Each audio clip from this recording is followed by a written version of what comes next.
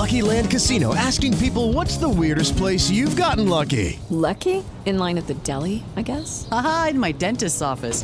More than once, actually. Do I have to say? Yes, you do. In the car before my kids' PTA meeting. Really? Yes. Excuse me, what's the weirdest place you've gotten lucky? I never win and tell. Well, there you have it. You can get lucky anywhere, playing at LuckyLandSlots.com. Play for free right now. Are you feeling lucky? No purchase necessary. Void where prohibited by law. 18+. Terms and conditions apply. See website for details.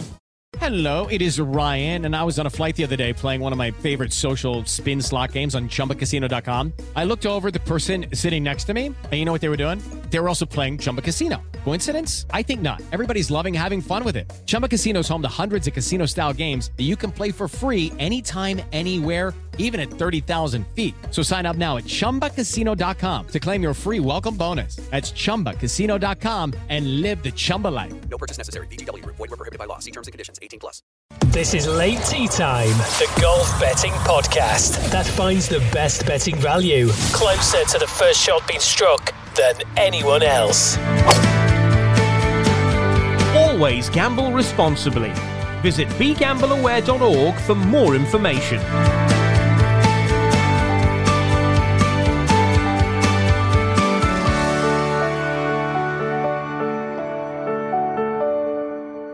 And here we are again for one final time for the USPGA ahead of round 4. It's been, to some extent, going our way so far this week. We've got some contenders at the top end of the leaderboard. Brooks Koepka, though, is currently leading it. He's 6 under. Victor Hovland and Corey Connors, both on our betting slips, are there at 5 under. Bryson DeChambeau's in there at 3 under. With Justin Rose on our betting slip at 2 under. It's James and DT, as always. And DT kind of going to plan, but there's some interesting stories there. I mean, Justin Rose, you mentioned him yesterday, all over the place. Hold about 3 20-yard putts in a row to kind of zoom up the leaderboard, then kind of tail back again.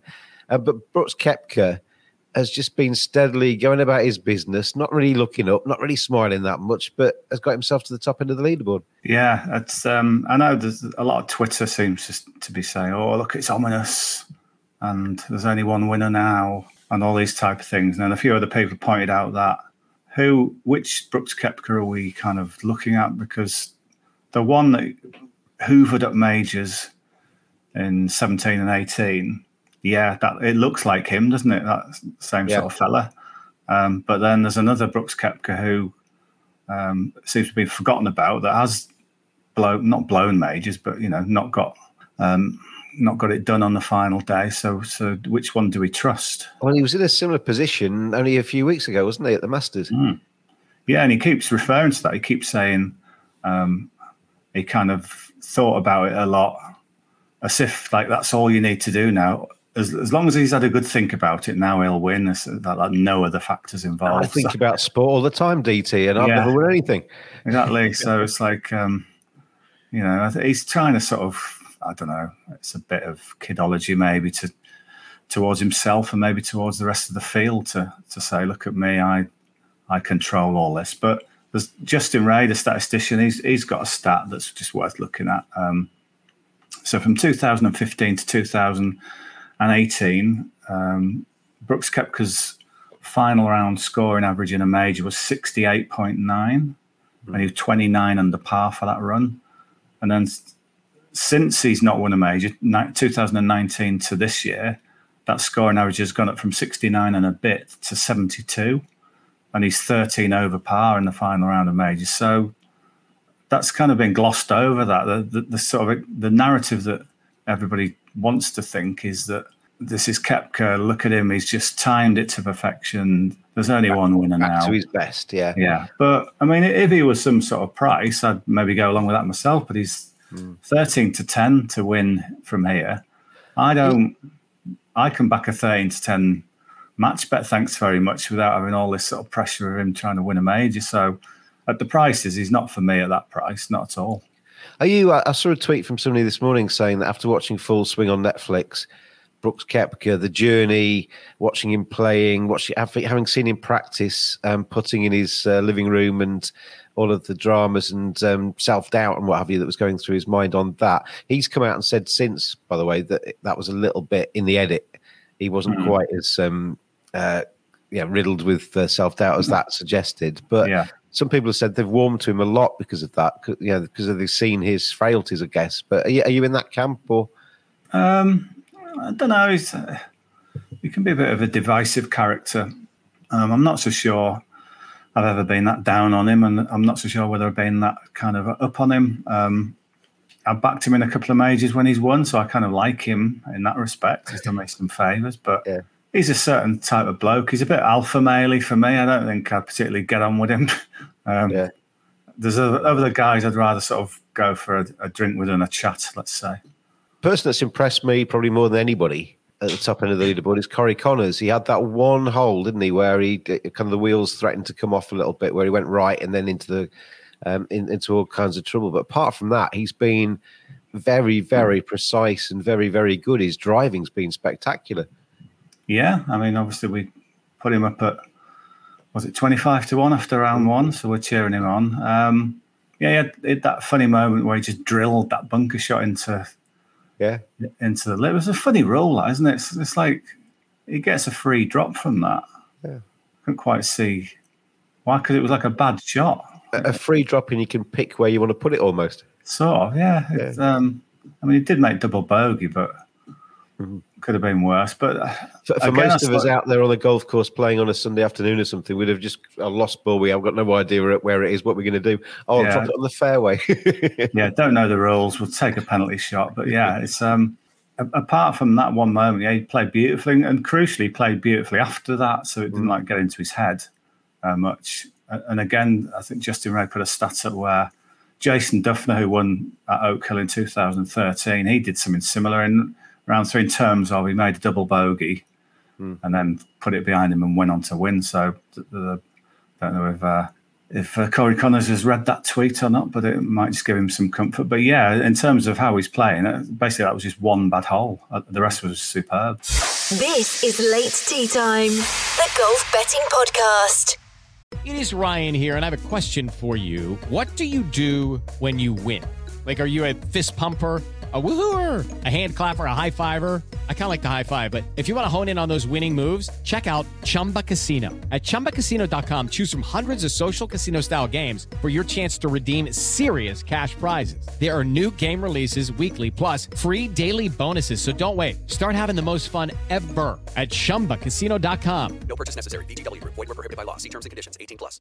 I mean, I mentioned in the intro there, we've got Victor Hovland, Corey Connors, who are tied second at the moment. They're on our betting slip. Justin Rose is tied fifth. He's on our betting slip. But if we were coming to this afresh, DT, if this was the only podcast we've done on the USPGA, where would you put your money now on the outrights if we were to have a bet today? So I wouldn't back Koepka at the prices. It's just very short for, he's only got a one-shot lead. This has been a good major for 20-somethings. I mean, all majors have been good for 20-somethings in the last few years, and I think this would take the streak to 8 or 9, 8 maybe. Hovland fits that bill. He's 7-2. Again, I mean, you know me. I think he's great. I just like his demeanour on the course. You talk about who you'd like to actually probably spend a couple of hours with in a pub or something. I think I'd quite enjoy his company. He'd be a good bloke, yeah. Connors you can get 11-2 on Connors. That's sort of tempting, that is, to be honest. I think you can't really make your bets, though. Your kind of rationale for making a bet shouldn't be whether you fancy a pint with somebody, should it? No, to be honest. But Connors, 11-2, one shot back. That seems okay to me. I suppose if you look at last year, we've said all week, basically, to win a major, you need to be up there all week. You don't just fly from the back of the pack.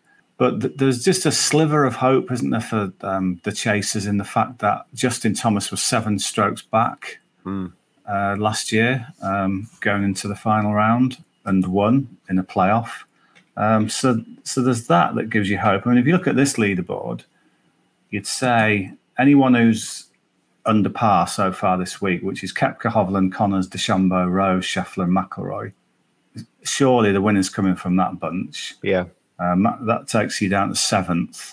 Then you've got Michael Block, Justin Suh, tied 8, so they aren't winning, are they? So Michael Block's a great story. I mean, he's a brilliant story. And have you seen the little tweet when he's told he's playing with Raw? And I retweeted it on our Twitter feed this morning. His face just kind of he does a full 360 and comes back and says, "You serious?" Yeah, so that's pretty cool, isn't it? So he's playing. Yeah. It's almost like he's playing for everybody in the crowd. He's one of them, isn't he? Yeah, he's kind of like the competition winner who's sort of won this right to live out this sort of dream. But just going back to last year when Thomas won, if you look at his rivals on the scoreboard after round 3, you've got Mito Pereira, who was completely in the unknown. Yeah. Nearly won. You've got Matt Fitzpatrick, who at that stage hadn't won a major. You've got Will Zalatoris, who'd been in contention, hadn't won a major. You've got Cameron Young, hadn't won a major. Abraham Ansah hadn't won a major. Seamus Power hadn't won a major. So the 5, the top 6 on the leaderboard hadn't won a major. So they were ripe for getting picked off by the sort of wily. Not that Thomas is too old, but the kind of the experienced man who's won a major. But if you look at this leaderboard, completely different. You've got Koepka's won a major, DeChambeau's won a major, Rose has won a major, Scheffler's won a major, McIlroy's won a major. So you've got a load of major winners up there. And then you've got Hovland, who surely will win one, maybe this week. Connors, I'm not quite sure how you rate him in this sort of level of greatness, but he's got all the crowd. He's got a lot of the crowd on his side because he's Canadian and is just over the border. So it's a very different. I can't see.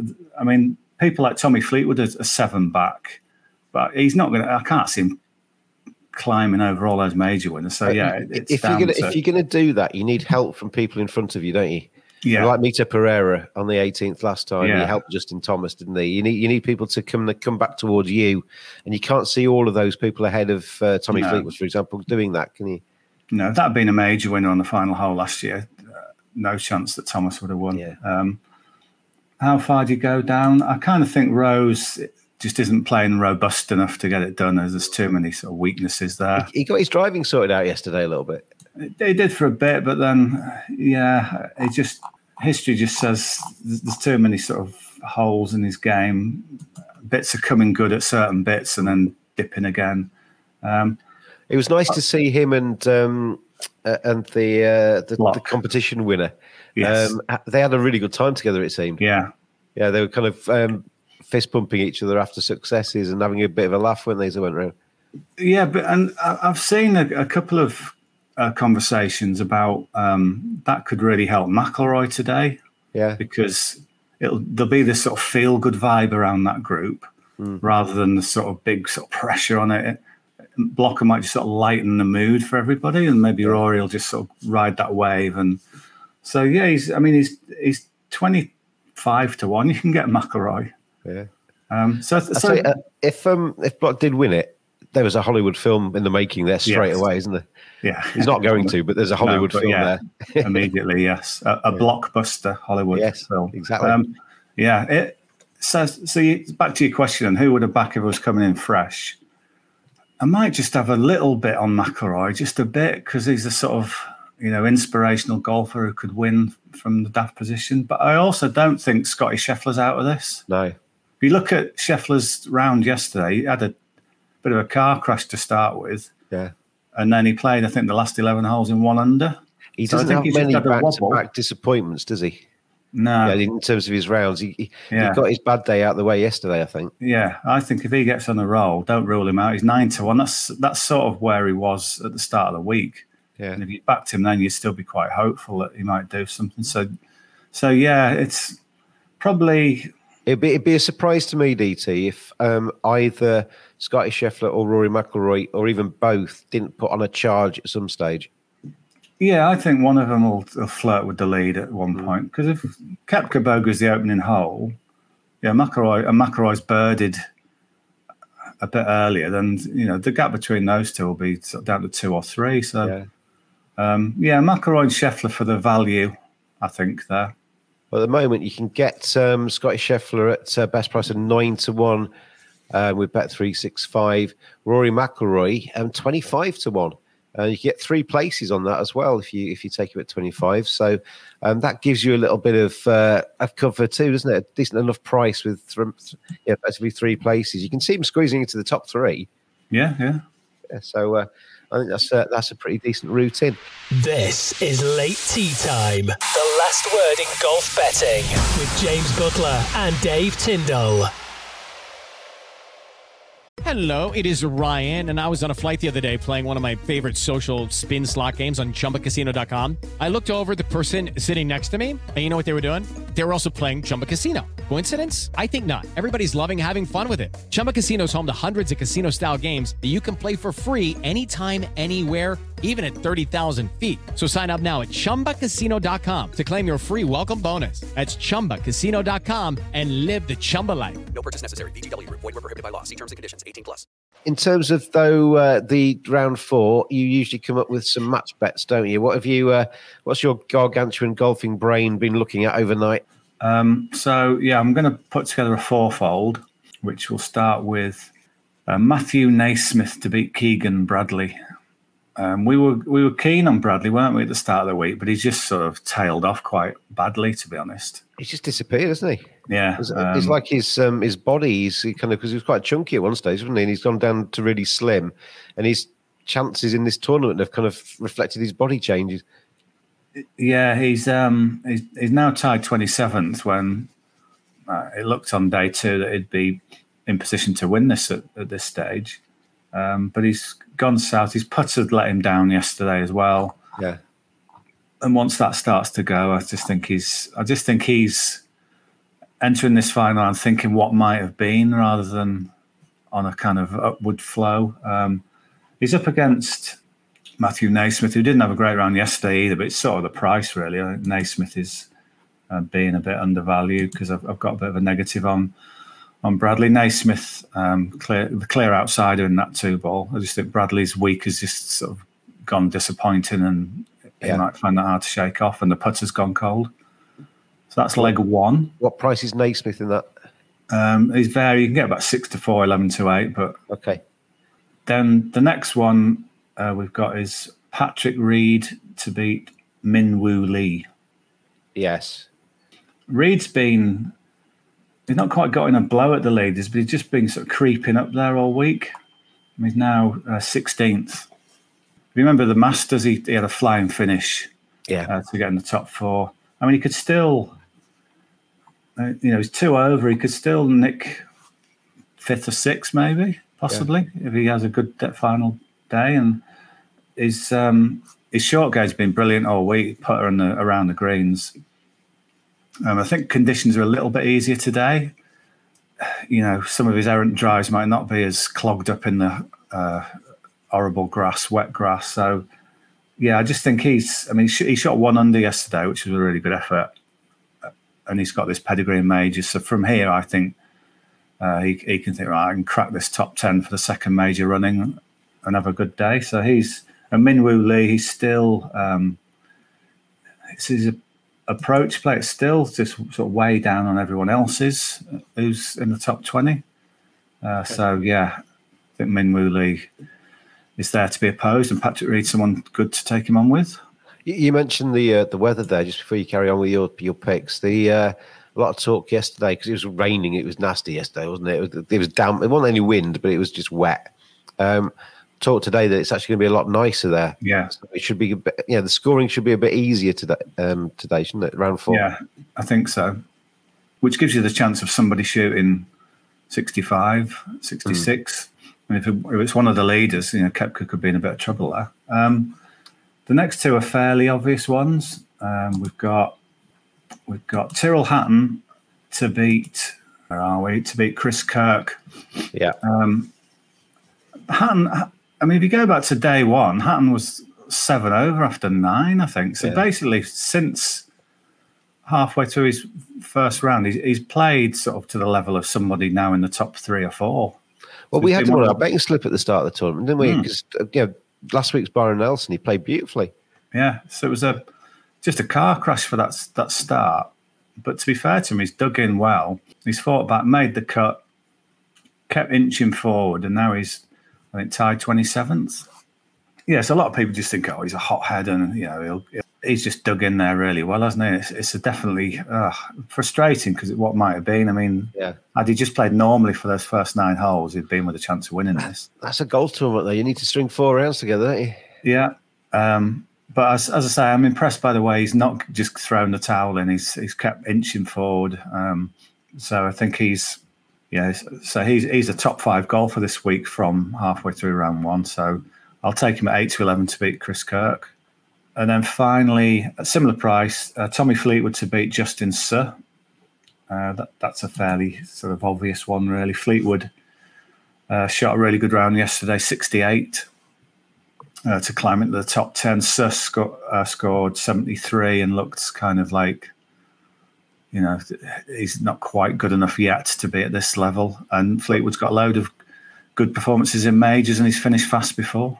I saw Fleetwood interviewed after his round yesterday, and he looked like he's really enjoying himself. He big smile on his face, his eyes were wide. He's up for it. You can see him coming out there. Like I said, quite a few round 4s in majors. He's done well, hasn't he? Yeah, I think shot 63. I think it was at Shinnecock to finish runner-up. So he can certainly win that match. But I mean, he might do something much better than that, and possibly just flicker up on the leaderboard in the top 5 at some point. Well, if he was the person to shoot the 63, he might just put the cat amongst the pigeons a little bit, wouldn't he? But he seems to be quite a long way back for that. Yeah, he'd have to shoot a 63 to have a chance, I think, wouldn't he? Maybe not that low. He's at even par. If he shot 65, that would get him to 5 under.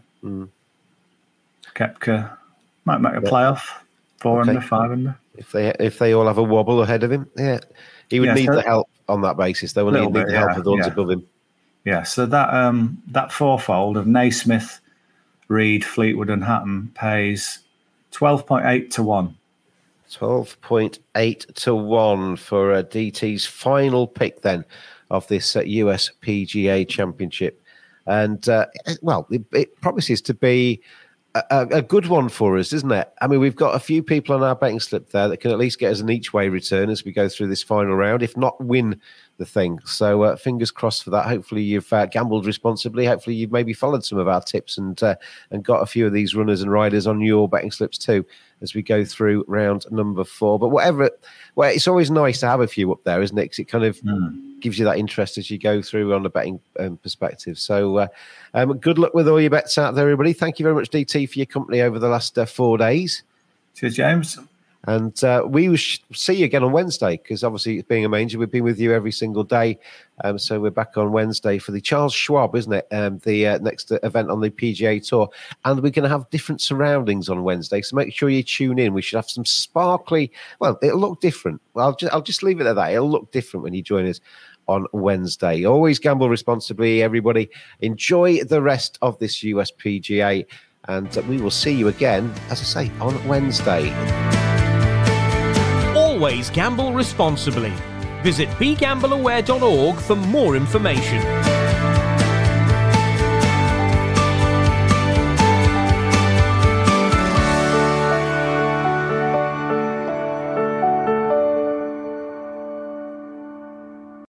Sports Social Podcast Network.